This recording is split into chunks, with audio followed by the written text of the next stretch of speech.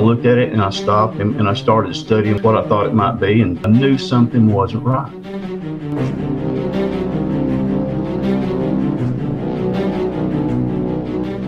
This thing starts standing up. Well, this thing continues to stand, and it goes above the limb, and I'm like, oh my gosh, what is this?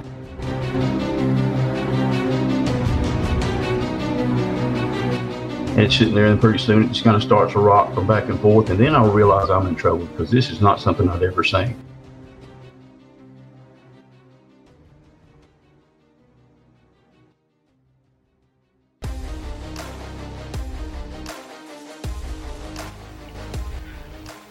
This is the Cryptic Creatures Podcast. I am Brian, and with me, as always, is my co-host Todd. What's going on, buddy? Hey, we got a good show tonight. We got William Lunsford coming on. William lives down there near Fouke, Arkansas. That's right. You know, he saw this creature back when he was a kid in the 70s, so I'm thinking we've got a Fouke Monster episode coming up here. I can't wait to hear it. That's pretty cool. It's going to be good. I never thought we'd be talking to somebody that's... I know, that actually might have seen the Fouke Monster. This is cool.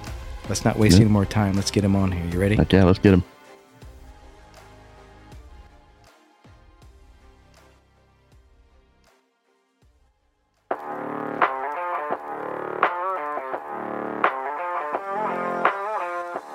You're listening to the Cryptid Creatures Podcast with Todd and Brian. If you've had an encounter and want to be on the show, email us at info@cryptidcreatures.co or visit our website at www.cryptidcreatures.net. William, thank you for coming on and talking to us today. Hey, man, glad to be here, buddy. Thank you. Yeah, we appreciate it.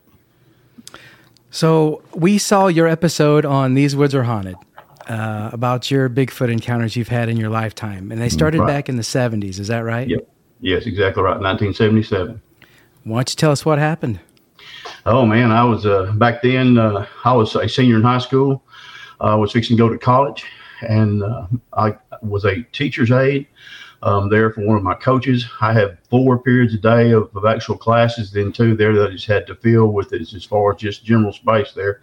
So I spent 2 periods as teacher's aide. And so once I got through grading papers, I was able to go. Then he would let me go if he didn't have things going. Then I could go to a place of gravel pits down here in Texarkana. And these gravel pits were where they had borrowed gravel to build the roadways and things like that.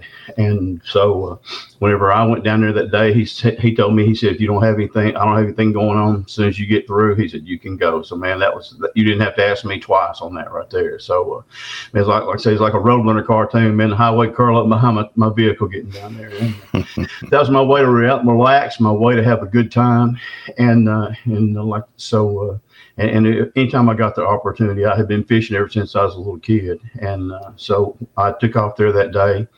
And so whenever I got down to where I was going, man, it was just like any other day that I'd ever had there in my life. Man, I stopped and got me something to drink, candy bar. Man, I was charged up, energy was ready to go, you know. And so as I got down there, then there's a place in there. I had to walk about probably a mile to a mile and a quarter to get to my first gravel pit. And the one that I normally fished, I had one there on the side that normally wasn't very good, but I had to walk about that far. So, man, I just kind of took my time. But I wasn't there 10 minutes before I done caught my first 3-pound bass, you know. So, man, I'm feeling real good. And so I'm going down there. I crossed this 4-mile creek that I go to and then come up on this gas line that was owned by natural gas pipeline. And then on both sides of this gas line, there were a bunch of gravel pits. And so the ones on the right were generally better. I had some that I fished across there, but as a rule there, I would fish all these on this one side and try to make my day to where I was right there at the end of the day by these pits that were right across, and then I would come back with just enough daylight. Well, about 2 weeks before I was down here this day, I had been down there. I lost one of my favorite lures, and so I had come in. And about 2 weeks before, and I was going to try to get my lure back out of the tree. So I carried something with me there to fish it out. And so I had parked at a different place than where I normally parked, and a place there across Days Creek. And there was a little ford there that was probably 1.5 feet deep that you could cross on this gravel. And so I parked over there then, like I said, wandered down this gas line, went down to where I could get my bait. I fish a little bit and didn't have as much time, so I'm on my way back out.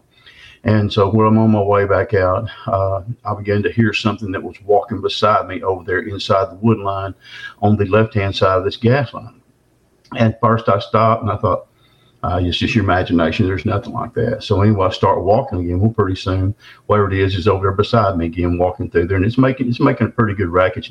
Down here there's a lot of leaves and a lot of forest litter there, and a lot of times it's birds. Sometimes we have a lot of armadillos, we have a lot of possums, small game and stuff like that. I thought, man, it's just your imagination. So anyway, I kept walking. Well, pretty soon, wherever I did, it began to walk with a little bit more, let me say, purpose as far as that goes. You could tell that it was actually. I felt like it was paying attention to me, but I wasn't sure. I stopped and I hollered, and I thought it might be some of my buddies that knew I fished down there.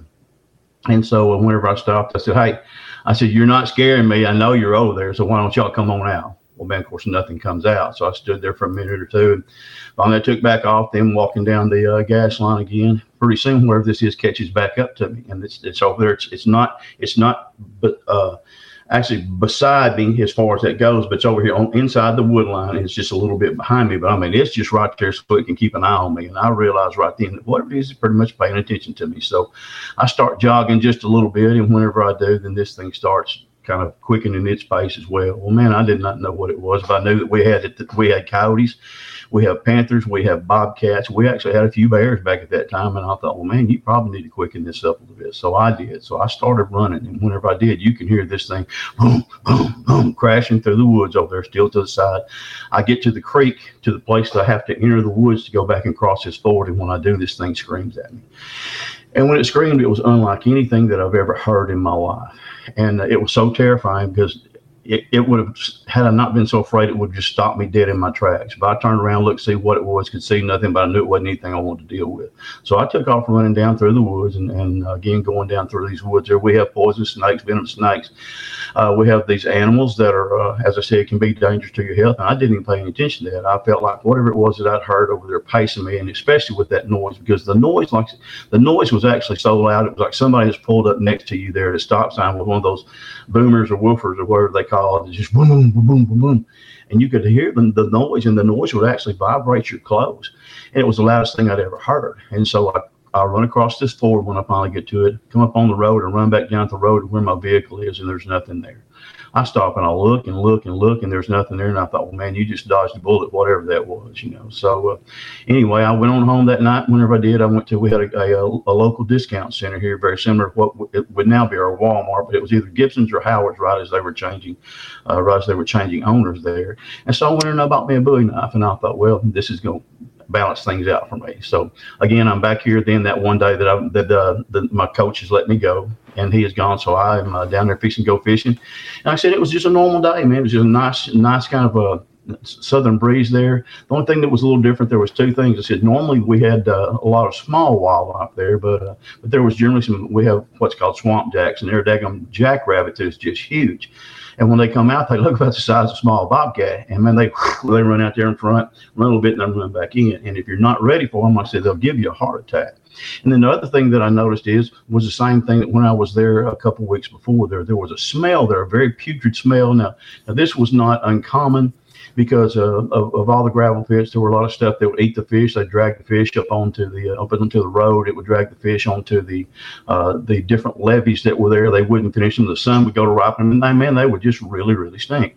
Then sometimes you would find the smaller animals that had been caught by the bigger animals, and what's left of them would still be there. But this wasn't that kind of smell, and it wasn't that kind 2 weeks ago when I'm down there. So as I'm walking down there, I catch my first bass, man. I'm in good shape. Pretty soon I'm forgetting all about the smell, forgetting all about 2 weeks before there, whenever I was down there, whatever had happened to me before. And I'm into the day like I normally have been, just time and time and time again whenever I go down there. But I kept noticing that as I walked further down this gas line towards this place that we call the Crossroads, the smell kept getting worse. And I thought, well, somebody's done killed a deer. They've done, gutted something down there, and they've got it out there piled up in the middle. So I fish a little bit longer, and as I get on down there, I get ready to cross the crossroads, and I would always stop because we didn't have a lot of deer in Arkansas at that time, but there tended to be, this crossroads actually had a canopy of trees over the top there. So it's a little bit darker. So if you would stop and see, you could actually see some deer. So I'd always stop and I'd glance down there and look and see what I could see, on the chance of seeing that right there. Because that was still a thrill to a 17-year-old kid, even though I deer hunted all the time. I mean, so whenever I'm down there and I start to cross this gas line, I notice there's a shape over there. It's on the left-hand side. And this shape I had never noticed being there before. And I was there so many times at the same time of day. And so I looked at it and I stopped and I started studying what I thought it might be. And finally it wouldn't move. So I sit there and I took another step and then I stopped again. And I had this sixth sense feeling. I'm not normally a feeling kind of person, especially at that kind of time, but I knew something wasn't right. And so I stood there and I thought, man, look, again, you're having an imagination from 2 weeks ago. You're letting your imagination run wild with you. Here it is right at twilight. The sun's just kind of starting to set just a little bit, and I've got time to go hit these last 2 pits.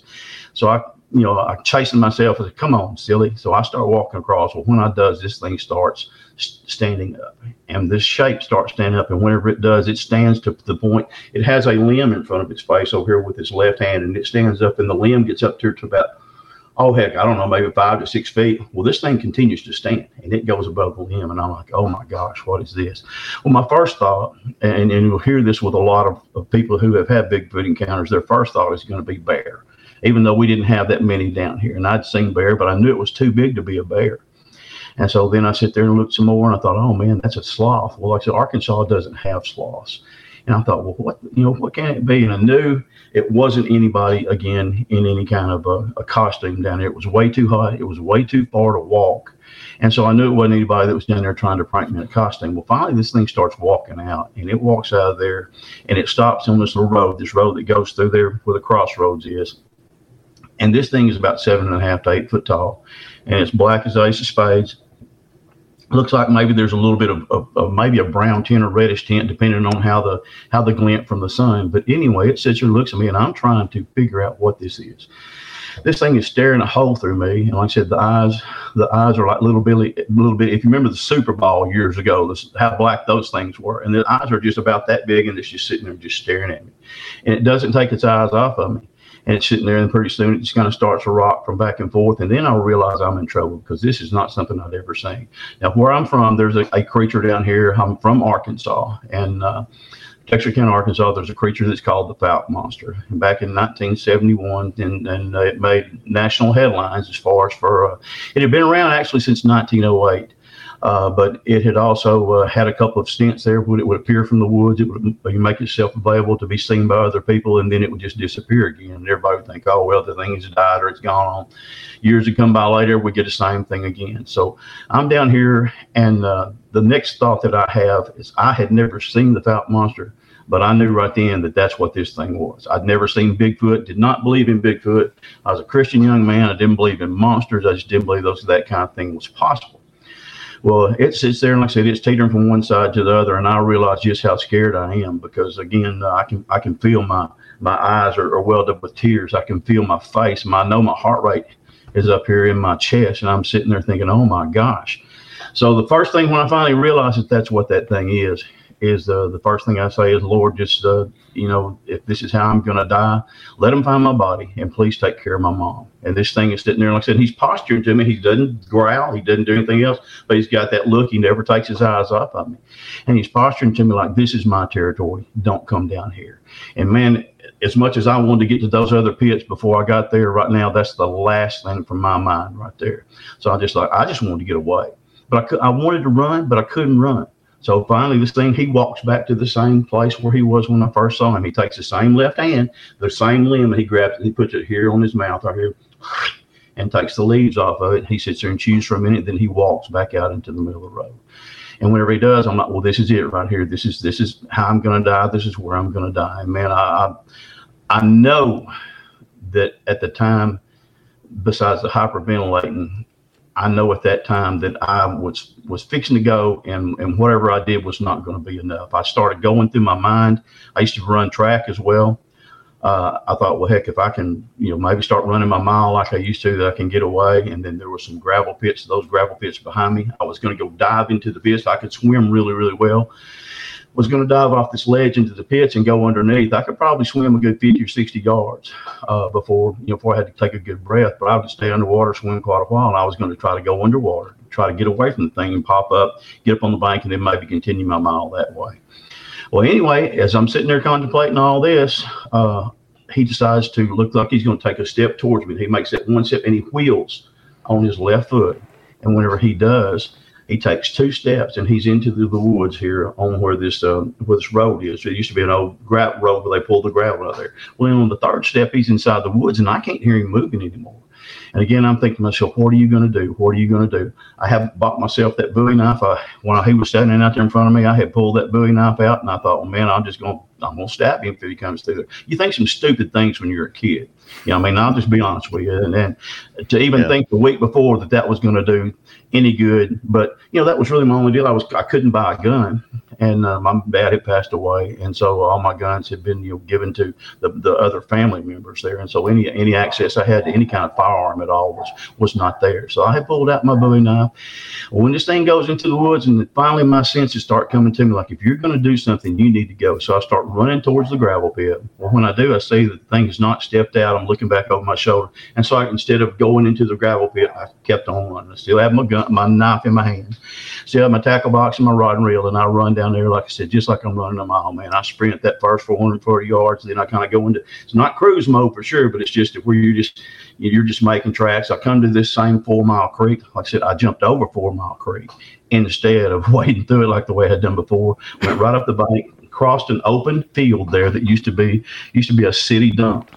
And I think that had a lot to do with this creature being down there, and actually creatures, because there's been other sightings down there, some of the food stuffs that were still available. Well, I crossed this open field there, and I'm like, he's going to get me here, because there was nowhere I could hide. The grass was maybe, at that time, maybe ankle high, something other like that. So once I get across that field, then I've got another canopy of about 100 to 110 yards before I get down to my vehicle. So, man, like I said, by that time, like I said, if you know anything about running a mile, by then I'm gassing it. I'm giving it my kick, so to speak, and I'm going as fast as I can. And whenever I get up there, then I'm underneath the canopy. I'm steadily looking back on my shoulder, running back like that. He's not coming. I get down to the gate, and the gate is made of pipe metal, and it kind of has like a little 2 little Y's there in the middle, and then the top has got a crossbar. I throw my tackle across the crossbar, and I'd actually dive through the gate. I don't hit my head, thank goodness. Man, I roll up right quick. I'll get my keys.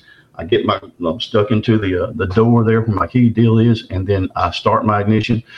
I take inventory of myself just like right now, man. Even right now, just telling you about it, my heart rate goes up because I can still see everything just as it happens. So I get my vehicle started, and I look out there, and there's my tackle box and my rod and reel and my knife. So I pull out there, and I think, what am I going to do? I pull up about 5 feet, which is about as far as I had to do, grab it, throw it in my passenger side, and then I back out of there. And it's like something you see off the 18. And then I take off towards Texarkana. And I think to myself, if you see this thing crossing the road, you're going to have a wreck, because I wasn't ready for it. But one thing I had already done, as I said, I had actually, besides being hyperventilating, besides actually crying my eyes out uncontrollably, I had actually wet my pants and didn't know it until I got up there. And I thought, oh my gosh. Well, come to find out, and I'm going to give myself the benefit of the doubt here, they can actually do something called vibing you. They can actually make you lose control of your bodily functions. And I'm going to say that that's probably what happened to me, because I never even remember doing that. But anyway, whenever I get home, well, I make about a 12-mile jaunt. I walk inside right quick, and I just flop down in we had a little spinning recliner right there, and I flop in. My mom goes, well, I said, how was your fishing? I said, Mom, I saw the fat monster. And she kind of just grinned for a little bit, and then she said, you saw the fat monster? I said, Mama, I saw the fat monster. Well, my mom and I were pretty tight. I mean, she knew when I was lying. She could tell me when I was a kid when I was lying. We had a peach tree that was my discipline. I'd have to go cut my own switch if I was lying, and she would stretch me up and hit them legs, and when they stretched down, so it wasn't no lying to my mama. My mama knew when I was telling the truth, and she goes, son, she said, that is so hard to believe. I said, but Mama, it's true. And she goes, well, son, I believe you. She said, but I just don't believe I'd tell a whole lot of people. And man, that was good advice, because I did tell some people. But man, I had to relieve that burden off of my heart, off of my mind. Man, the next day I see my best friend. He goes, how's fishing yesterday? I said, well, the fishing was basically secondary to what actually happened to me. And he said, how's that? I said, I actually saw the Fount Monster, man. He took off laughing. I mean, he hawed and he slapped his knee and all that, things like that. And he said, you saw the Fount Monster? And I said, I saw the Fount Monster.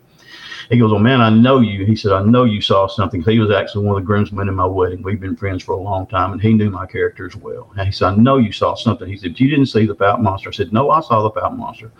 Well, then I told my coach later on that day, and he and I would pump iron together also. I was fixing to go play college football. I was 6'2", maybe about 240. And so when I go in there that afternoon to my coaching class, and he goes, well, man, how was your fishing? I said, well, it wasn't real good. I said, I saw something I'd never seen before. And of course, he's thinking, well, maybe you saw a deer swimming across the pit. Maybe you saw an alligator, because there's alligators down here. And I said, I actually saw what's called the Fount Monster. And he died laughing. He goes, I've been working you too hard, hadn't I? And really a great personality guy. And I said, no, I actually saw him. And he saw the same amount of emotions in my voice right now.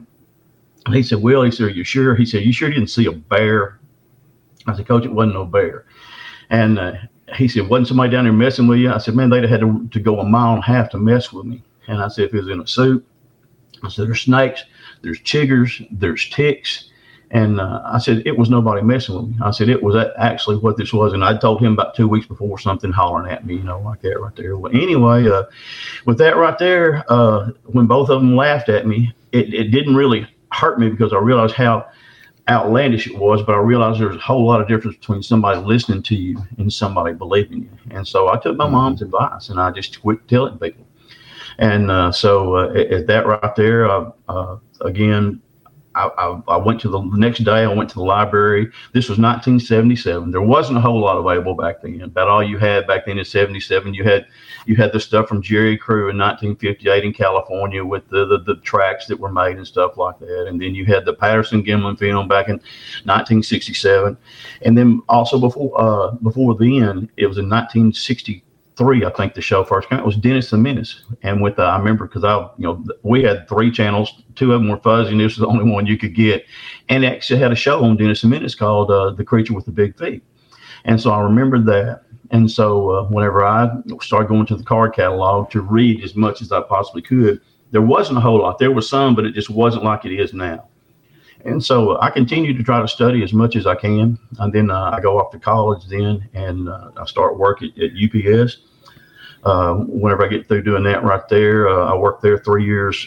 I didn't work part-time, worked double shifts, but it wasn't considered part. It was double shifts, 1 in the morning and 1 at night. Well, finally, whenever I get a chance to start into being a UPS package car driver, first thing I do is buy me a boat, because I was tired of stepping on snakes. I was tired of going home with chigger bites and ticks bites. Every now and then you ran into the occasional wasp nest. They come boiling up out of the ground. And man, if you ever seen anybody getting a fight with a wasp or with a spider web, you know how funny that really is. Mm-hmm. So I decided I was going to get me a boat. So I got me a boat and called this friend of mine. He couldn't go, so I took my nephew. So this is 1985, and we're down at a place called Mercer Bayou. And Mercer is about a 15-mile bayou that runs through. It comes off the Sulphur River, and it runs through what's called the Sulphur River Wildlife Management Area. And man, it's the most amazing thing to look. It looks more like the Everglades. It looks more like the Everglades copied from it instead of it copied from the Everglades, because you have Spanish moss, you have cypress trees, you have alligators, you've got wasp nests that are,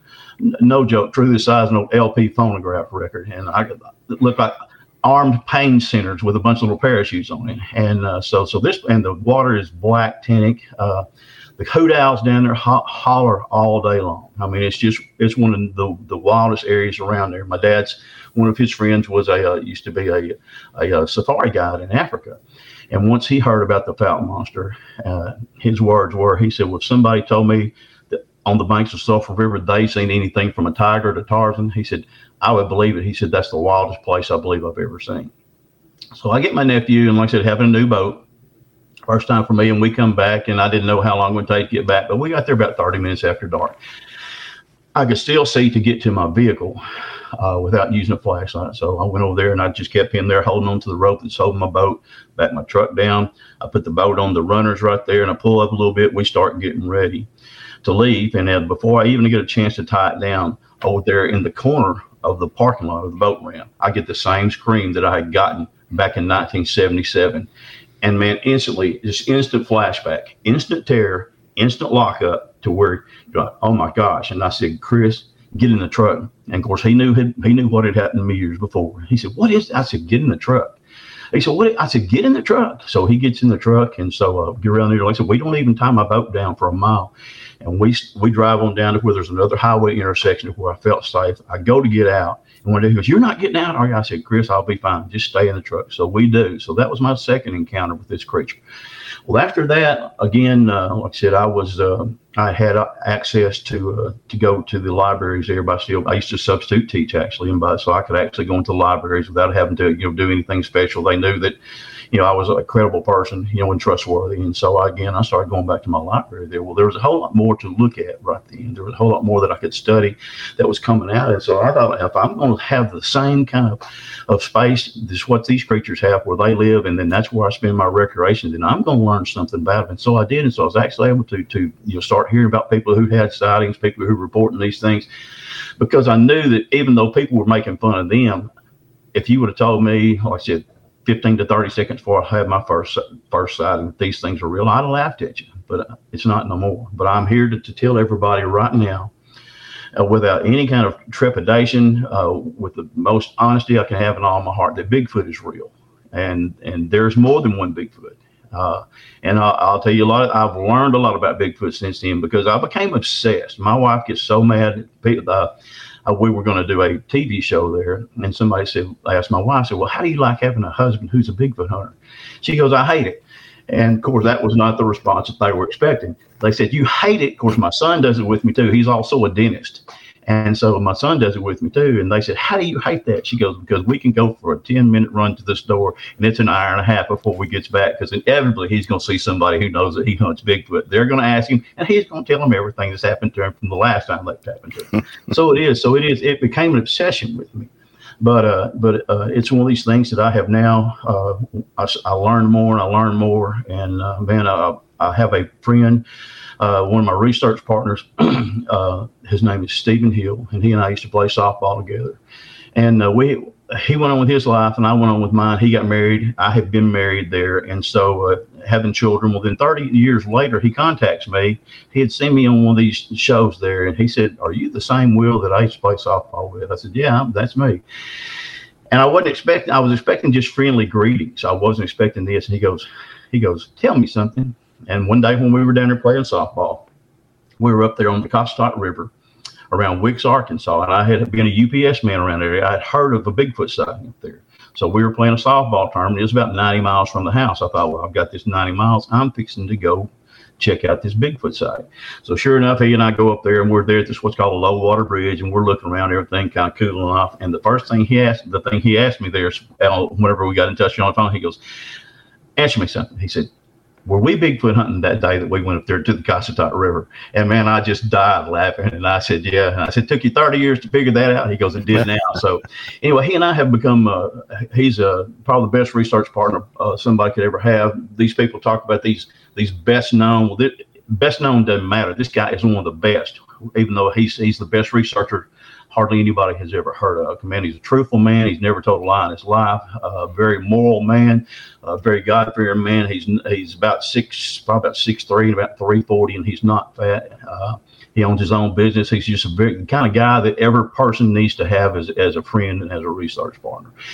I can ask Stephen to do anything towards a Bigfoot deal, and he will. I could ask him otherwise, just on any other subject there, and he would. So he is really, he's all you could ask for. I've got two other guys that I have, a guy named Shannon Cruz and a guy named Randy Crawford. They go out with me a whole lot, as well as my wife goes out. Boy, she's a crackerjack Bigfoot hunter, and so is my son. And then I have a friend I met a couple of years ago on the internet named Randy Richmond. Randy's had 3 Bigfoot sightings himself here. First one around Falcon, and 2 in Louisiana. And he and I were just like twin sons from different mothers. When we started telling about our sightings here in Falcon, they were so much alike that we just became friends. And so again, I can pass things off with him. He's an old Army Ranger. He's just an extreme hunter. He can track an ant through a cornfield. I mean, that kind of guy. So again, having those kind of people to help you do things, it makes you where you're a better researcher as well. And Steve and I have been able to get pictures. if I told you how many pictures I had, you'd swear I was lying. But I sent y'all a bunch of them, and I've got a bunch of pictures of the creatures. They're not blob squatches; they're pictures with faces.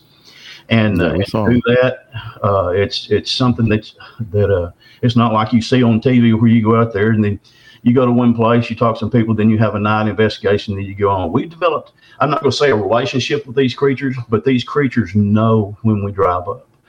When we get there, one of the first things I do is I'll make a call. In the same way as Stephen. Stephen will make a call if I'm not there. And with my wife can go out and make a call.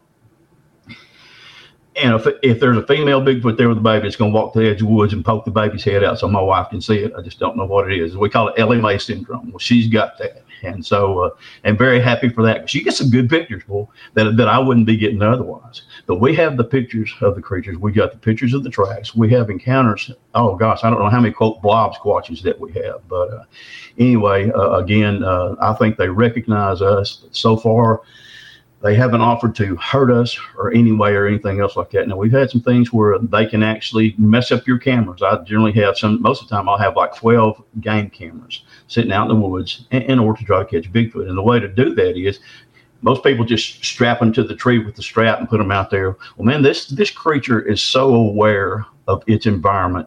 Not only is it a thinking creature and a reasoning creature, but it knows its environment so well. If that camera is there, it's not going to walk in front of that camera. We've tracked them where they get up there and they just walk right around the tree. So we began to put our cameras. We have several clear cuts up there, and if not, we'll make a brush top and we'll pile that brush top up, and we'll stick that camera about 1.5 feet into the brush top right there and clear it out to where it doesn't just click if the wind blows or anything else like that. And so we'll have the camera there. Then all of a sudden, Bigfoot walks by. Well, when Bigfoot walks by, he gets his picture to it. Well, the funny part about that is generally he don't like it. So the next picture you get is you get a hand reaching in to get your camera, or you get the eyeball right there looking in to get your camera. And then the next day when you go, your camera's nowhere to be seen. So then they'll toss it, as far as they can toss it, and then you have to go on a scavenger hunt. But again, like I said, Stephen, this last year I had COVID. I wasn't able to, actually had a double dose of COVID. I wasn't able to get in the woods as much. And so he went to the woods. We actually put bait out. We use candy bars on these creatures, and sometimes we've used fish. Hadn't had as much success with that, but we use the candy bars. And so he was out doing the baiting up whenever I was sick, and then all of a sudden he got sick, and then he actually went in the hospital. So I did the baiting up. So again, he's the kind of partner that you can really trust to do that. So he's kept us going. But we've really, really had a lot of success.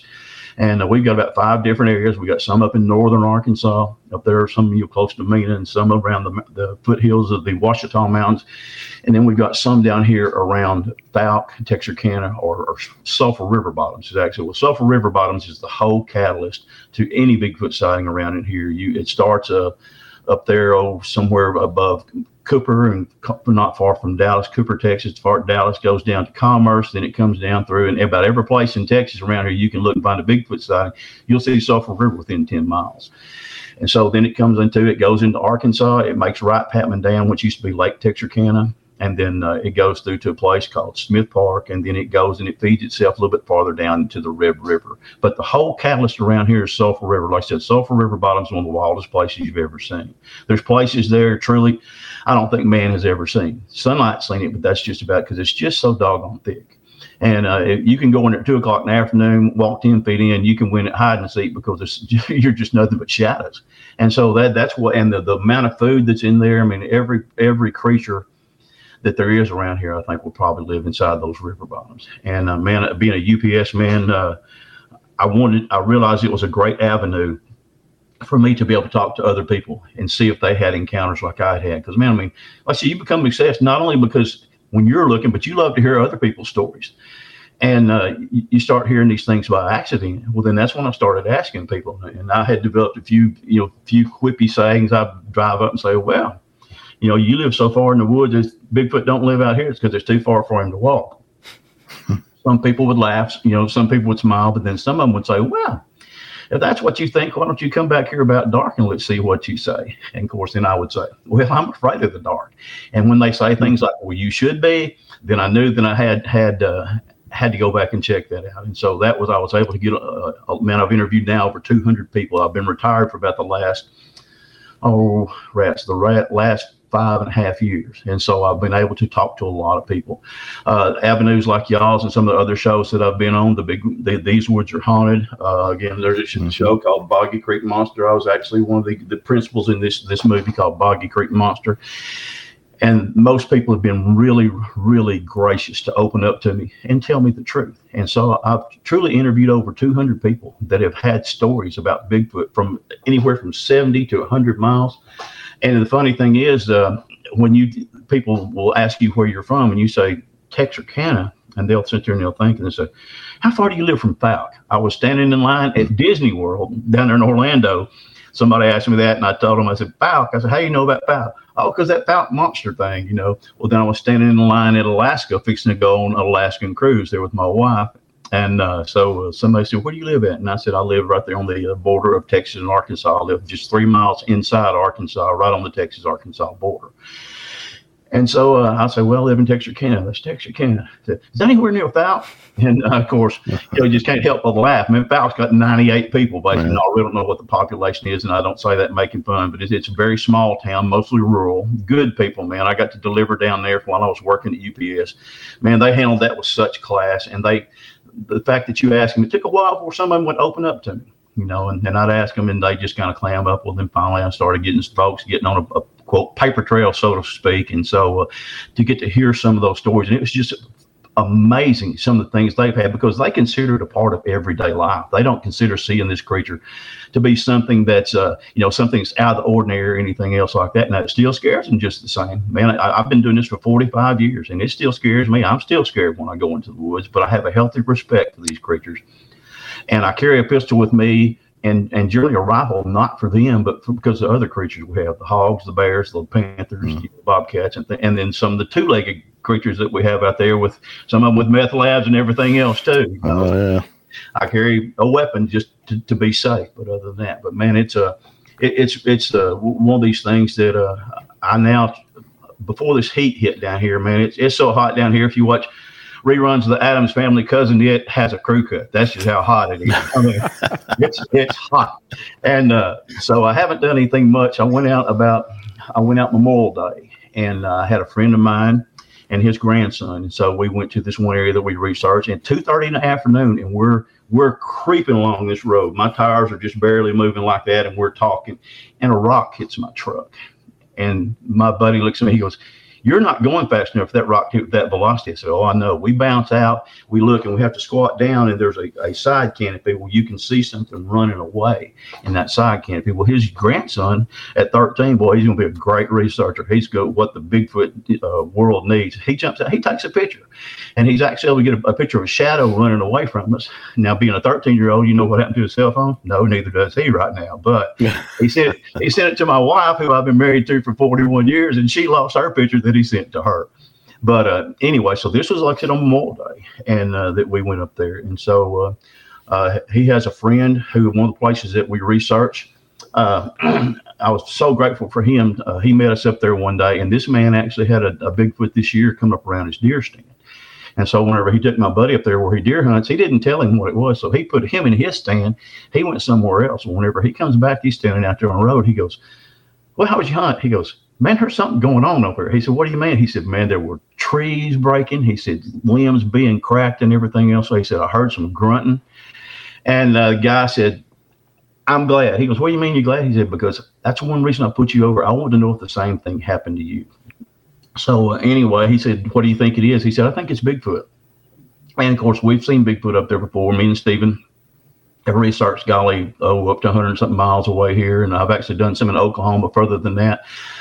My son went to dental school at Tennessee. I actually walked down the edge of the Mississippi River, looking at some of the woods through in there, and actually found some astounding evidence right close to Mud Island. Just right there, basically in town. And so it's one of these things that you, if people think, well, they're just out in the woods, they're not. It's amazing how close they will actually come towards civilization. And we've been hearing that a lot lately. Yeah, it's really crazy. Where my dad is buried over here in Texarkana, and he died in let's see, 1972. And the man who was the caretaker over his cemetery does a perpetual care. Well, my dad knew him. Of course, his family was all buried there. Then after he was buried there, I was out there one day, and just speaking in small talk. And I said, well, what's been going on over here? He goes, man, saw something strange walking around that back fence one day. And well, coincidentally, there's a creek runs beside it that runs right off there into Days Creek, which eventually runs into Boggy Creek. And so, again, this is right there in town. And the legend of Boggy Creek, the creature was in town, Falk, Arkansas. He was actually in town, Texarkana. Back then, the Texarkana was like 52,000 people over there around a warehouse over there off a major highway. So these things, there is no people think, well, there's no way they'll come towards town. They do what they do. And that's the truth. They do what they do. They have a set of skills that the good Lord has given them, that they're as good or better in their element as what we are in our element. And the ability to sit there and we've seen several that's standing by a tree and they won't even move, and they're just standing by the tree, and you're having a staring contest with the Mona Lisa. You're just sitting there and it's just looking at you, and you're looking at it, but they won't hardly move. They have that skill set, again, the ability to hide. They have like that. Also, we talked earlier about the ability to have what we call zapping or infrasound. If you read on that, you can see what a truly amazing gift that is to have infrasound. Elephants can use it. Giraffes can use it. Alligators can use it. The military has actually done tests with it where it'll actually detect weapons and things like that. And again, it can actually put you in a catatonic state. You hear a lot of people say, well, man, that thing was just standing right there in front of me. And then all of a sudden it was gone. Well, no, what it did, man, it probably, and I'm just betting you on this. Now, like I said, it didn't. Every time I've been zapped, it's like I've had a bumblebee flying up and down my backbone there, and it's never affected me. But it put my partner in the hospital for 4 days, and also with a shot of epinephrine laying across his chest because he nearly died from getting this infrasound. And so anyway, it kept him in the hospital for quite a while. But when these things do that and they hit you with this zapping, you become catatonic. Well, when you wake back up, this thing he didn't just disappear. He just walked away, and using that as a weapon. You've got other animals there that can use echolocation or ultrasound. So again, they have those including amazing strength. They can use the smell. If y'all have ever heard of this, if y'all have ever seen Bigfoot or heard of the smell is enough. The smell that I talked about earlier on this deal, man, it's enough to knock you down, and you can't fake it. There's a lot of things that stink, but that's one thing I told my wife. It took 30 years for me to make a believer out of her. But she said, one thing you've always told me is that you can fake everything but the smell. One night we were down there on Sulphur River, and I was there with my buddy Randy and with his daughter and his wife and with my wife. And we just got through eating, and we'd had a sighting 3 days before down there. And so and his wife goes, well, I just don't believe in Bigfoot. Well, man, let me tell you what, I couldn't deal with that. I'm like, oh, well, you will before we go home. But I was just hoping, but we went down to the river. And so his daughter was very athletic. And so she picked up a rock. She goes, can I throw a rock? And I said, oh, please do. So she throws this rock, and it's about 30 seconds later, and you hear right in the middle of the river like that. She goes, what was that? I said, go ahead and throw you another one. So she picks up another rock and she throws it into the river. Sure enough, 30 seconds later, here we go again. Rock coming through the canopy of trees, splashes right into the water. She goes, what is that? I said, you know what that is? She goes, no, 16 years old, she knew everything, like most 16-year-olds do. Well, anyway, she does it one more time. Same thing happens, but then we hear, and whatever. It wasn't anything he threw. I think it was actually him jumping in or throwing something at the same time to camouflage his movement, because we hear slosh, slosh, slosh coming across the river there. And there's some places there on Sulphur River when it's down there about a foot high, about a foot deep. and you can actually cross. And he was crossing that ford, and he went up there and he hid in a little ravine right there. And whenever he got in there, and he started stinking us out.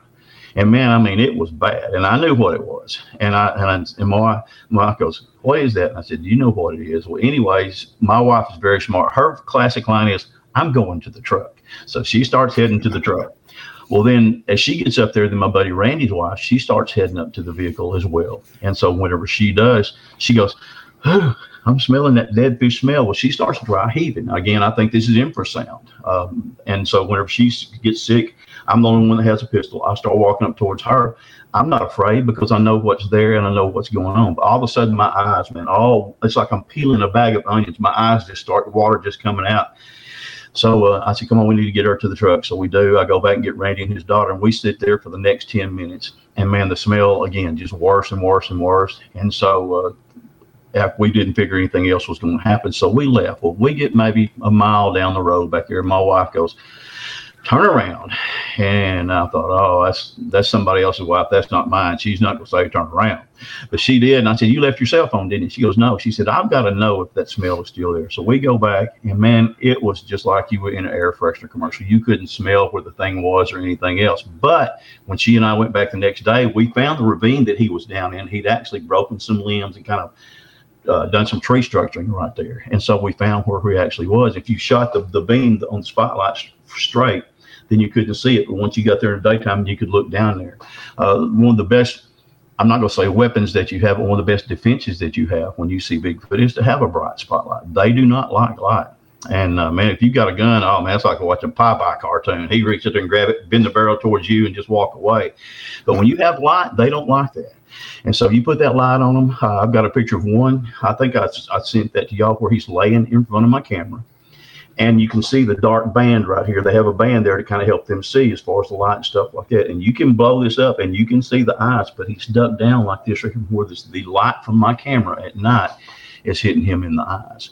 And so they really do not like the light. Like I said, the night that I had from the These Woods Are Haunted show, put the light on that joker, man, he's coming in. He is mad. Now, what that These Woods Are Haunted show didn't tell you was my wife was with me that night also. But I didn't get to take her because they were having some violence there. We had to go to Austin, Texas, and they were having some violence, and I didn't want to take my wife and expose her or risk her health to going. You know, when something happens to me is one thing. With her involved, it's another story. And so I told her, I said, I'm just going to go by myself, and I did. And so they didn't use because they couldn't get. They set me on a stool basically for about 7 hours asking questions. Now that's people can laugh all they want to, but they actually want to make sure that I was telling the truth. And man, they went through every question. You could ask me 7 or 8 different ways to see if they were going to trip me up, and there wasn't any way that they could trip me up. And so I thought, oh crap! Well, I wonder how stupid this is going to make me look. But they actually, except for using a guy who wasn't incredibly handsome. He did a really good job, and the young kid too. They really did a good job as far as portraying me. But if they would have my wife there, it was funny because as we're down there and this creature's coming through the woods there, and like I said, I've got the spotlight and I've got my pistol, and he's charging through the woods, and she is the catalyst. She is the reason he is coming in. It's not because of me, and it's not because necessarily I called and didn't know what I was saying, but he had done picked up her scent and was coming in, and so she gets into the vehicle. So whenever she does, she tells my son, she goes, Reese, give me a gun. Well, Reese generally has 4 or 5 guns with him, and he'll have a sword and he'll have several knives. Man, I mean, he is prepared, buddy. I promise you. And so he hands her a real bright flashlight. He's really, really tactician oriented on stuff. So he's got some flashlights, you see, you pay $40 for, they'll make an airplane fall out of the sky, So anyway, he hands her the flashlight, and she goes, now, what am I supposed to do with this? And he told her, he said, they're more afraid of light than they are a gun. She goes, well, that's fine. You keep it then because you give me a gun. So he does. And so when she's in there, when this thing turns and runs, gets in that tree, everything just gets tomb quiet. I mean, like I said, there's not a bug, not a frog, there's not an owl. The wind was even afraid to blow. It was just so quiet.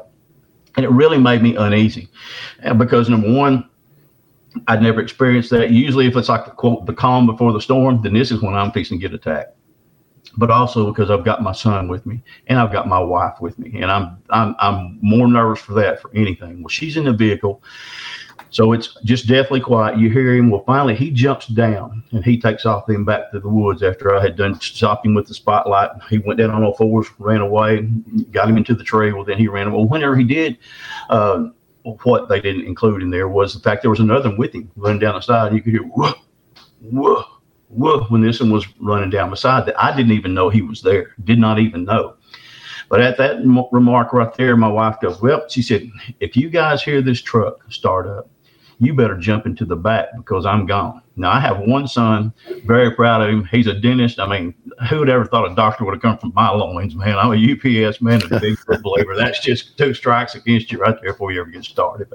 But no, it's not. But anyway, so as we're sitting there, and I said, Cindy, I said, you mean you would actually drive off and leave your husband and your only son down here in these woods with a rogue Bigfoot? And she goes, I will have more kids. If you hear this truck start, you better jump in the back because I'm gone.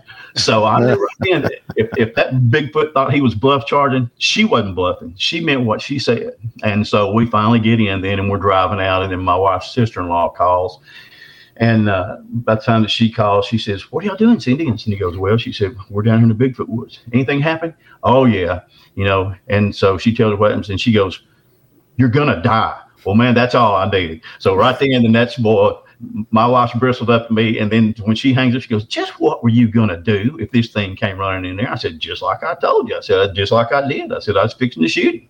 And I thought I filled him so full of holes you could stood him on one of them phonograph turntables and put a water hose in his mouth and use him to sprinkle the lawn. Because I said, I had 30 shots there. I was fixing to let him have as many as I could in whatever period that was. So we left. But anyway, after that right there, she knew that Bigfoot was real. I'd actually heard him stop as he was charging in on us right before we charged in. And I told her, I said, he's standing right over there. And I knew exactly where he was. Well, the next day, UPS has what's called time off available. You can take the day off, but you take it without pay. So anyway, I went ahead and took that day off. And she goes, you going back to the woods? I said, yep. She goes, good. She goes, can I go? I said, nope. And she goes, you don't tell my wife no on anything now. She's a very independent lady, very smart. She's an RN. She's been a pharmaceutical rep. She actually designed a cancer studio here on a napkin one night, and it's actually one of the biggest cancer studios here. So she's very, very good, very, very smart as far as the medical profession and stuff like that. But she's very a smart lady, very independent lady. And I said, you're not going. I said, because you were the catalyst last night. And I said, if I go and he's still there, then I'm liable to get hurt, and you're liable to get hurt because it's liable not end as good as it did last night. So anyway, she stayed home, and I went back down there, and sure enough, whenever I did, he was down there on the edge of the woods right there where his, quote, lair, that's what I call it, his lair is. And I could see him down there moving around. And so I lined up a bunch of trees there between he and I. And, man, I was like a daggum ninja, man. I mean, I was creeping around. I would squat down, look around. I've got my cell phone, but I've also got my pistol there as well. So I go down there. As I go down there, I get to the last tree where he is. It's maybe 30 yards away, something like that. And I peek around, and he's gone. And I never heard him move, never heard him go. And I'm like, oh, rats. Now he's fixing to go hunting. So anyway, I called my wife right quick. I said, hey, he's down here. I said, just had him spotted. I said, now he's gone. I'm going to head back to the truck. And she said, well, did you find the footprint? And I said, no, I haven't been there yet. But on the way back, I stopped where I told her that he was standing. And sure enough, and there's a footprint there. And I've got a 44 Magnum sit there beside it. You can see the toes. You see how wide it is. You see how big. And then there was two other footprints there. One other place he stopped. He's probably 3 foot wide as far as the way the feet are positioned, but they're about 16 and a half inches apiece. I weighed at the time 280 pounds, and I don't even make barely an indentation in the leaves. And this thing goes in 2.5 inches. So that tells you kind of just how big he was. But anyway, I got out of there and called my buddy, went back that afternoon with him because I know that area like the back of my hand. Well, guess what happened to us that night? We got lost because he knew the area like the back of his hand, but 3 or 4 bushes had grown up and just enough to set us off on the wrong trail. So at 9 o'clock with no lights on, we're walking through those woods with hogs, snakes, everything that you can imagine, trying to find our way out. Mm-hmm. Finally, we do. We come out 1.5 miles from the truck, and we had to walk back down that 1.5 miles back to where the vehicle was. And so thank goodness we did. And of course, the joke, it was a big joke after that. But again, this is one of my research partners, this same place. We went back later on. We had one scream at us there. And when we did, he came back about 2 days later after that. And whenever he parked his vehicle to walk down there, there's a mud puddle in the middle of this road. Well, there was nothing at the mud puddle when he walked through, and there's barely space to go through and not get brushed off from the woods into the puddle. As he comes back, there is a cottonmouth that's been pulled into, not cut into, it's been pulled into, just ripped apart, and it's been laid right there along the berm of where this puddle is. And truly, I think because we have been gifting this animal some food and things like that, I think it probably gifted it to Randy. Randy picks it up and calls me because, man, you're never going to believe this. Well, man, they do. That's something else that they do. You can actually, if you can get enough of trust of these creatures, they'll actually gift you other things. We have been leaving them Slim Jims, and we have been leaving them some pork chops and been leaving them some pears. And we decided to leave it. Reese is really, really strong, my son. And so he actually broke the knocking bat that we had a Louisville Slugger. He said, well, Dad, why don't we just leave this here? I said, okay, let's do that. So we leave it there behind this one tree so nobody else can see it. We have the barrel down on the ground. We have the handle up at the top, and then we put out the pears, and then he puts out the pork chop in a little hole in the tree and then puts out a couple of Slim Jims. Well, then I come back the next day, and everything is gone except for one pear. It had a bite taken out of it, and then it was thrown on the ground. And so, of course, I had cell phones in. I called him and told him, I said, everything's gone. I can't find the bat. I said, we're going to come back this afternoon. So we come back, and sure enough, finally we find the bat, and the bat is turned with the handle on the ground with the barrel up in the air, and there's about 10 bites, teeth marks that are taken out of this bat. And they say that the lacquer that they put on these bats actually smells like or tastes like ants. So this thing has actually chewed the bat. He's actually gotten the rest of the pears and the Slim Jims, but he's also left us a piece of bone that's probably about this long. And this bone had been sharpened, and he stuck it down in that same hole where we left the pork chop. It wasn't the pork chop bone. It was, and you can take this piece of doggone bone and you can run against your face and just about shave yourself with it. And man, I mean, it was incredible. And so we got the piece of bone, and then we got the bat back from that encounter right there. We've had a few more encounters right there. We went down there. Some people came in with a bunch of horses. Man, I thought, crap, they're going to ruin all our Bigfoot hunting tonight. Man, my son, boy, he was really mad. And so me and Randy walked down earlier that week. We'd had a Bigfoot holler at us crossing, not right there close to that mud puddle. And so when we have this Bigfoot holler at us, he and I go back down there. So, again, we're trying not to get too wound up. I'm a little bit more level-headed. Me and Randy a little bit more level-headed. But like I said, my son was like, man, I've been waiting all week, and here we go. So the guy brings us a trailer down there, a horse trailer with 3 horses in it. And so Reese stays back to the truck. And while he's in there, they're saddling up their horses. Well, finally, here comes one of them. And whenever he gets to where we were, when this Bigfoot screamed at us along this trail, man, this horse just stops. And it bows its head down. It starts shuffling, just and starts backing up, man, and just clomping on the ground. And you can tell it's not going to go any further. And the guy goes, man, I don't know what's wrong with this horse. I said, well, and I told him a story. I'll be honest with you. I told him a story. I said, well, a couple of nights ago, I said, we had a bear holler at us right here. I didn't want to tell him it was a Bigfoot because it was full moon, nighttime. They were armed, and I didn't, man, if you get a Bigfoot wounded and you're the next one down there and you didn't kill it, your day may not go so good either. So like I said, I told him a story. I'm going to be honest with that. He goes, man, that's okay because this is my daughter's horse. This horse has seen bears. He said, we take it to Colorado every year when we go on an elk hunt. And I said, you know how animals are. Well, about that time, his other buddy gets his horse loaded. He walks his horse down there, and whenever he does, this horse does the same thing. And of course, he's fussing and cussing at the horse and everything. And I told him, I said, we had a bear here holler at us the other night. And he goes, man, he said, this horse has seen bears. He said, this horse goes every year to Colorado. And I mean, that horse was rearing up, and he had the bit pulled back in the back of his teeth. Man, looked like he was doing oral surgery. And that horse was not going to go. I mean, he was, stomping, like I said, and shuffling and rearing up. Well, finally, the horses went on. And then his third buddy got his horse loaded. He came up. But I went back to where Reese was sitting at the truck, and I said, well, since they've been down there, how's it going? He goes, it's incredible. And the night that we thought was going to be just really crummy, he said, they are throwing rocks at that trailer like you would not believe. And so we went over there and looked at the trailer bed, which is normally wood on the, and it's covered in rocks. So there's probably 13 or 14 rocks in there. And then while we were there, sure enough, here comes one out of the woods, lands right there about at my feet, goes across there. I get it in the spotlight, look at it, and start laughing. And so this is an area right there that's really, really hot. We've had several more encounters down there since then, but that just went, instead of thinking, well, man, you ought to be ready now. You've had enough encounters, that ought to do it. But that was just one of many, and I continue to do it, and it just whets the appetite to have more happen to you. Oh yeah, William. The awesome thing about us talking tonight is I don't think Brian and I ever thought that we'd be interviewing someone who saw the Fouke monster. Yeah, no kidding. Well, you're talking to somebody who never thought he would see the Fouke monster. So we're on the same boat there one way or another. Well, yeah, we got something in common. Before this happened, did you ever see the Legend of Boggy Creek? I had seen the movie. We actually drove down. That's when my dad was still alive. It was 1 year before he passed away in '72 there. And so we all got in the vehicle one Sunday afternoon and we drove down to Fouke just to see what all the hoopla was about. And man, there's a line of cars down Highway 71, just basically north and south. And there's a line of cars about a mile long that's going down there to try to look and see. And you look and there's people that are camped out in people's fields. There's people there where they had been parked in people's yards. There were people there with guns walking down the side of the road. And it was just such a thing that it had caught fire with them too. And but we didn't see anything that day. And so with that right there, the movie came out then the next year, and we saw the movie and The Legend of Boggy Creek. And man, we sat through probably 4.5 hours outside, lined up around this, what was called the Paramount Theater back then. It was actually called the Perot now, by Ross Perot. He donated the money to have it refixed up and everything. But we were around the corner there and around the corner. I said, I think we probably sat through at least 2 showings of that movie there before we finally got in. And it was packed. And man, Texarkana was crazy mad for it.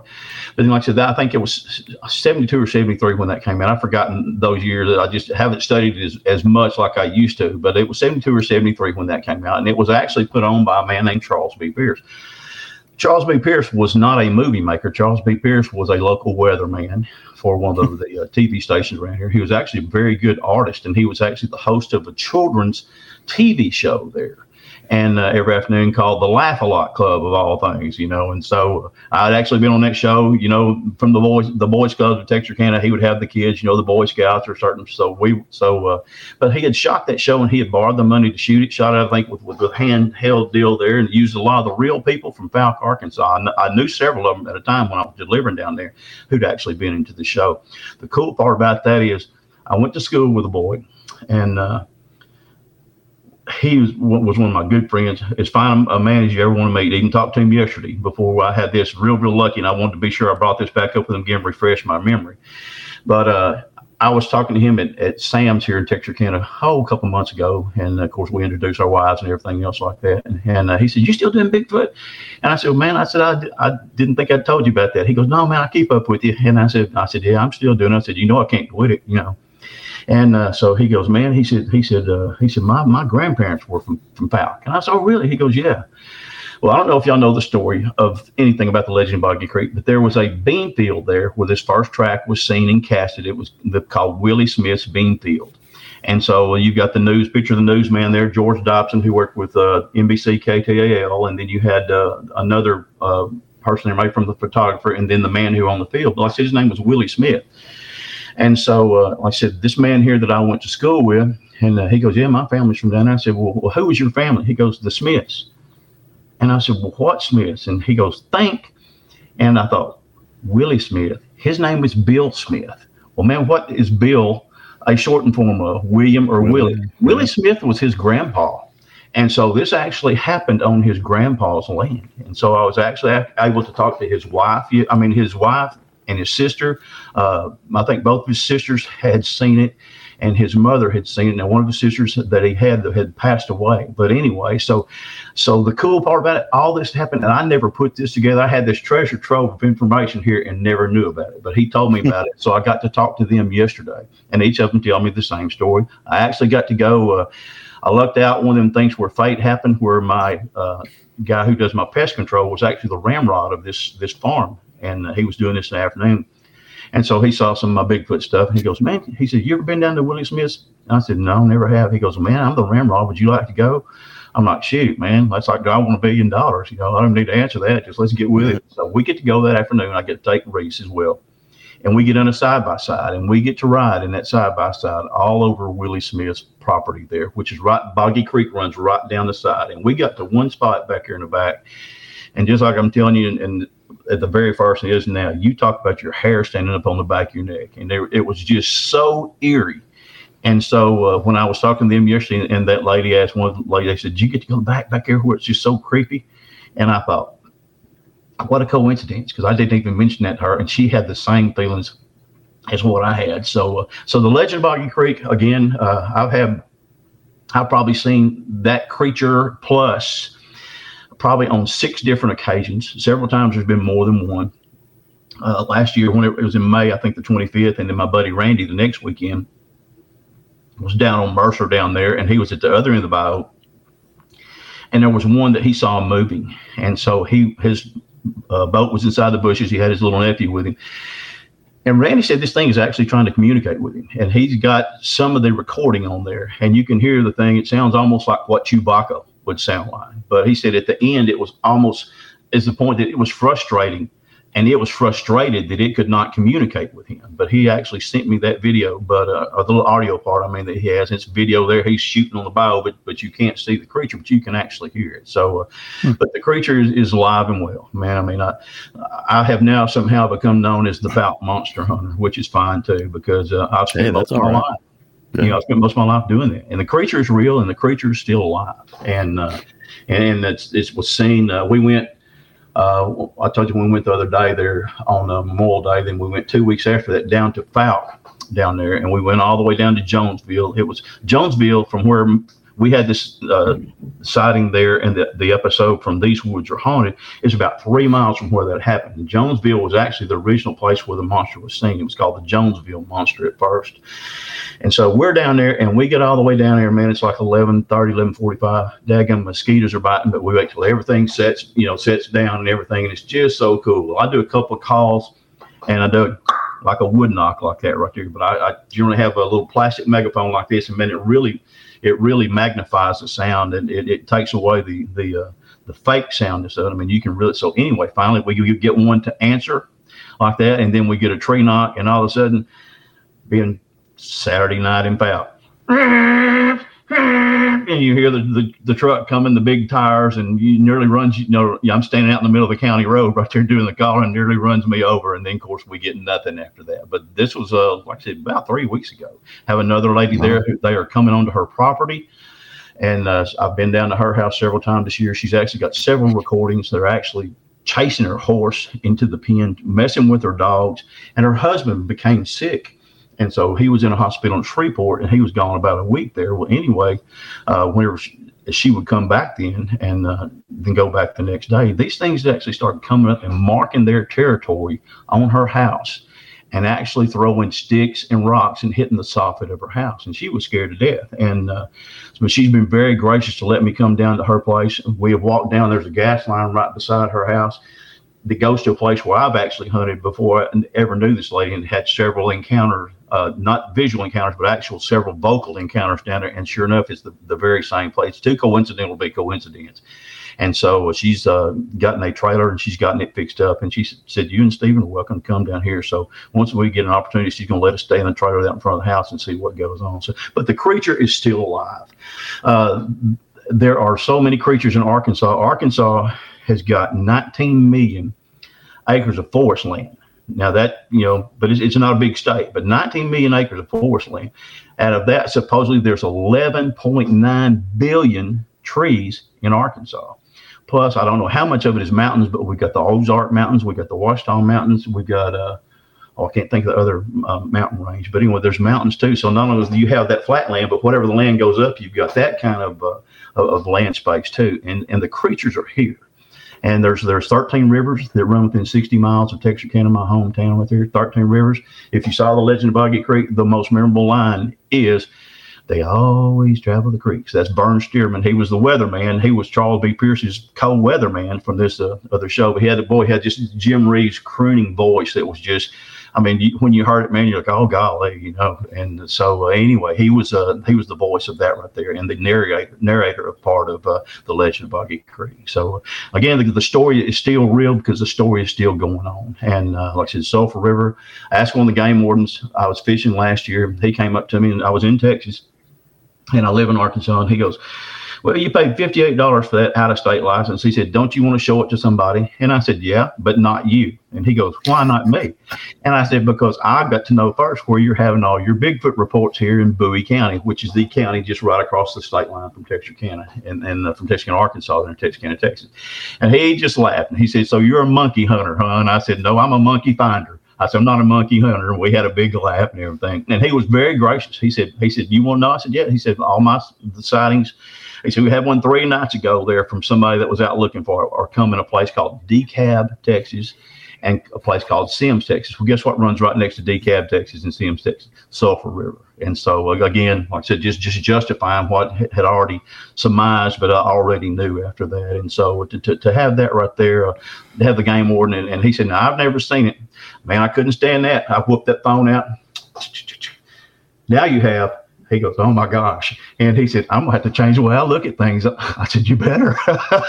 So I said, it's all, when Bigfoot starts chasing, you're going to remember, you're going to wish you listened to old Will whenever you know what to do next, And so we had a big laugh. He said, but he's remained a friend of mine since that day right there. And to get they're not allowed to say, I don't think that, yes, they're real. But early this year, one of the deer hunters down there at the same place that I'm talking about, the paper and the news report that an animal, let's put that in quotation marks, an animal attacks local hunter.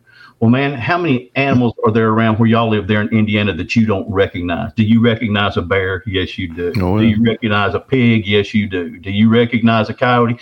Yes, you do. If something like that went and actually attacked you and actually scratched this man up, wouldn't you know that it was more than, quote, an animal? Yes, it would, but they won't give me any information on that just yet. But I am still going to be digging on that to find out what, quote, that animal was, because it's right there on a wildlife management area.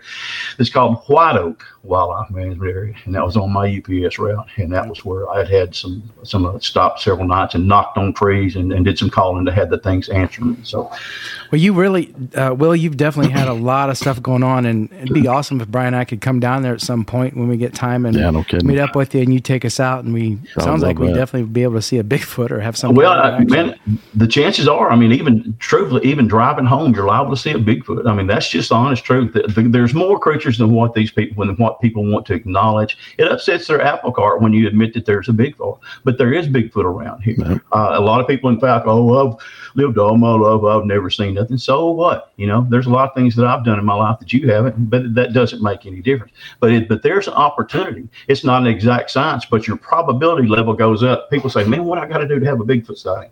Well, the first thing is get on there and find you someplace. There's several good websites there that you can look at. I looked on y'all's today here before I got on the show here, and there's some places there that list some of the sightings that they've had in Indiana. Man, get on there. Was it Marion County? I think maybe it was something like that there in Indiana. And I believe it was right. Mm-hmm. And there, and then where it had been seen. Go to that area right there.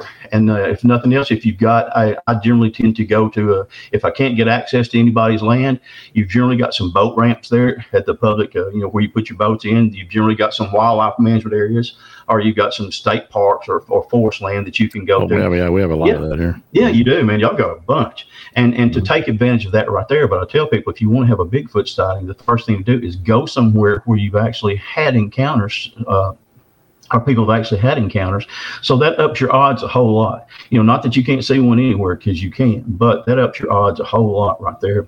Yeah, we're actually not in too bad of a spot because we're not far from Michigan either. Oh yeah, man, Michigan is just unreal. Starting out with, I don't know what y'all feel. There's some other creatures that's got its start there in Michigan. I won't mention them. Dogman, exactly right. And Dogman is real. We've seen Dogman. We're just starting to get a lot of Dogmen down here. Yeah. And we actually, Stephen, I think it was February 26th last year, we actually had a Dogman, 3 Bigfoot, another Dogman over there hiding underneath the tree, and then 2 Bigfoot walking along the tree line. We didn't see the other Dogman and the 2 Bigfoot walking along the edge of the tree line until later on, until we examined the pictures. But Stephen, my research partner, actually got the picture of the Dogman. And Dogman is real. Didn't want to acknowledge it. Wow. My wife certainly didn't want me to, because she's like, Will, it's hard enough to defend you against these people who make fun of you, because she loves me, believe it or not, for whatever reason, bald as I am, she loves me, and it's hard enough to take up for you like that. And then wherever you mentioned Dogman, and so I quit. I didn't do it for a long time, but finally I just could not do it, because I actually saw something, and whenever I did, it was time to tell somebody, because I wouldn't feel right if something happened to somebody. So we actually got the picture. Yeah, it seems like the Dogman sightings are getting to be more and more common now, much like Bigfoot. Here's the good news. Down here, the Dogman, the reputation that he has of being just a vicious killer. Now, the next night, he may have just ripped me to shreds, but so far, we haven't had any type of aggressive encounter with this Dogman. They're just there. Like I said, they run with our Bigfoot down here, and that's the honest truth. And so, Now there's a such thing as a gugway. I don't know if y'all have heard of the gugway, but the gugway is actually vicious. It's the snouted Bigfoot. I had one try to get me on March the 1st or 2nd, about 3 years ago, as I was coming home from what's called Keith Crabtree's spring campout. And we camp down at Smith Park. The camping is free. Met some really, really good Bigfoot researchers there. And so as I was on my way down there that Sunday, I go to church that morning. So I go between the day to spend time, and then I had to go back to church at night. Well, I had seen a big X structure over there.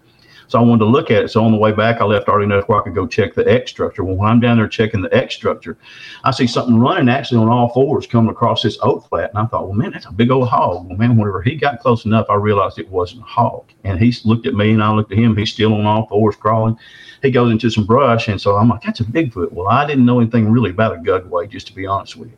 So I start trying to chase him down to get pictures. I've got my phone out and everything, and I've got just a little 40 caliber. I go walking up there, and all of a sudden I put on the brakes and I look, and there he is hidden behind a laying log that has a root system that's got like spider web or octopus tentacles like that. And he's got his head stuck down between her, and he's looking at me. And then I see the movement. Well, he turns back and looks to his left like he's got one of his buddies with him. So I already had my phone out. Like I said, I got 3 pictures, and I took off running. I haven't run from a Bigfoot since 1977. I'm 60. I'll be 63 next week. And I said I'm still about 275 pounds and got 2 metal knees. And buddy, hey, Usain Bolt ain't got nothing on me. He would have lost his world record right then, because I'd have shamed him, because I got back to the truck. And so I got my pictures and I sent it to my buddy Randy. He has 2 computer monitors he puts on his desk, and man, he gives me the grill and he goes, we're going to go down there tomorrow. I said, no, we're not tomorrow. I said, I got news for you. I said, I've got post-traumatic stress syndrome. I can't go tomorrow. Well, luckily, my son had ordered me a 45-70 rifle. If y'all know what kind of power that thing has, it'll shoot lengthwise to a grizzly bear. Well, the little 40 caliber Glock pistol ain't gonna do squat. So anyway, I got that rifle. We went back down there, man. We lined up everything. We probably took 50 pictures, and again, it was just like I told him, it's there. And I think I may have sent y'all that picture. You can see the one that's back there that's hiding. It's got the snout. Scared me to death. But they're vicious, and they're known as whistling bears, and they tend to be a 3-toed track. The Fouke monster, if you've heard the story, tended to be a 3-toed track at first. And one of the first times me and Stephen came down here, we actually had some run up on us whistling. Now, whether it was actually Bigfoot who can whistle, or whether or not it was a dog man, I mean a gugway, we just really don't know. But like I said, it was enough that once I got that rifle, I felt a whole lot better. So again, guys, I'm sorry to monopolize this. Y'all go ahead, fine, man. Bud. You're fine. Hey, we appreciate you coming on. We don't want to take too much more of your time. We might get you back on again with a lot more stories. It sounds like you got like you got a lot to talk about. So, but we do appreciate you coming on tonight and telling us all this stuff and talking about the Fouke monster and that whole deal. Well, man, thank y'all. Man, I've told y'all the truth. I told you that. And like I said, I think the evidence that I sent y'all will speak to the fact that I'm speaking truth. I don't know. I've got a lot of pictures. I don't know who has more. Don't really count. I don't count the number of sightings I had, but I know we've had a lot of sightings this year. April was just incredible for us down here. A friend of mine came down from Alaska, took him down there, and man, he to fly in like that on his own dime. He'd come in October, got COVID, had to go back, but anyway, he got to see. And so whenever he did, man, and boy, he's a smart researcher too. He's going to be, his name's Daniel Becker, and he's going to be a big benefit to us. So again, guys, thank y'all, man. I appreciate it. I've looked forward to this since y'all contacted me. Good. As you can tell, we have two. I love to talk about it and would love to talk to you about it again, man. If y'all want to hang on here and talk another couple of hours, hey, I'll go get me a Mountain Dew and we'll keep going, as far as that goes. But I do appreciate it. And again, folks, please know that I'm telling you the truth. That Bigfoot is real. There's no doubt about it. There's no doubt about it. And again, let me thank the service people and our law enforcement people who what they do for us lets us do what we do right here. And I appreciate them so much for what they do. And I appreciate y'all, man, guys. Y'all bringing this out to the open. That's what we're trying to do. Yeah, it's doing more for it than what you actually realize, because there's actually a group out here of us now. It's not about the $1 million picture. It's about making this information aware and some things that are, quote, classic Bigfoot behaviors and things like that. And if we can do that, you guys done your job. And man, I'll be glad to talk to you anytime. And we'll definitely have you back on for another show. Man, we'll definitely have you back. Yeah, well, if you do, I appreciate that, man. Like I said, just let me know. I'm retired. I can free myself. All I got to do is just get all my clothes folded, my dishes washed, and all the other housework I have here to do. No, I'm just kidding. and spread the word. I mean, if there's other people there that want to come on and tell us about their encounters too, and man, I would love to do that. That man, told you I named Randy Richmond. Randy's had 3 encounters, 1 here in Arkansas and 2 in Falk, and boy, I trust him. I trust him with my life. Yep. And so, man, I'll be glad to get him and some of the other guys on there as well. So it'd be awesome. Yeah. Awesome. Yeah. I can't tell you how much I appreciate y'all again. We appreciate you, William. Yeah, we really do. We appreciate you. And the people who took the time to listen to us, man, they've got anybody they could listen to. The fact that they chose, I don't take that lightly, but they chose to listen to us. I appreciate them as well. We do too. Absolutely. Yep. All right, bud. You take care. Hey, guys. Thank y'all. We'll be in touch. See you. Thanks. We will. I will. Appreciate y'all. You too. All right. Man, he's got a lot of activity going on down there, it seems like. Yeah, he does. He's a pretty fortunate or unfortunate fella, however you want to look at it. Right, however you want to look at it. And his pictures, did you get to see those pictures, man? I did. Some of those were really, really compelling photos. Yeah, we'll have to put them out there on our website when we drop this episode. We do have a website now. Guys, check it out. www.cryptidcreatures.net. Yep. Check it out, guys, and let us know what you think. Him talking about the 3-toed. Yeah. I always wondered about the 3-toed with the Falk monster. Maybe it's a different kind of that devil monkey kind of Bigfoot that people maybe like a hybrid kind of thing or something. Who knows? Who knows in this world nowadays? I don't even know what to think anymore. I know. The more we dig into this, the more questions pop up. The more confused we get, isn't it? Yep, but it's fun. It is fun. Oh, yeah, man. Always fun. Always learning. Right on. All right. Let's get out of here. Until next time. Yep. See ya.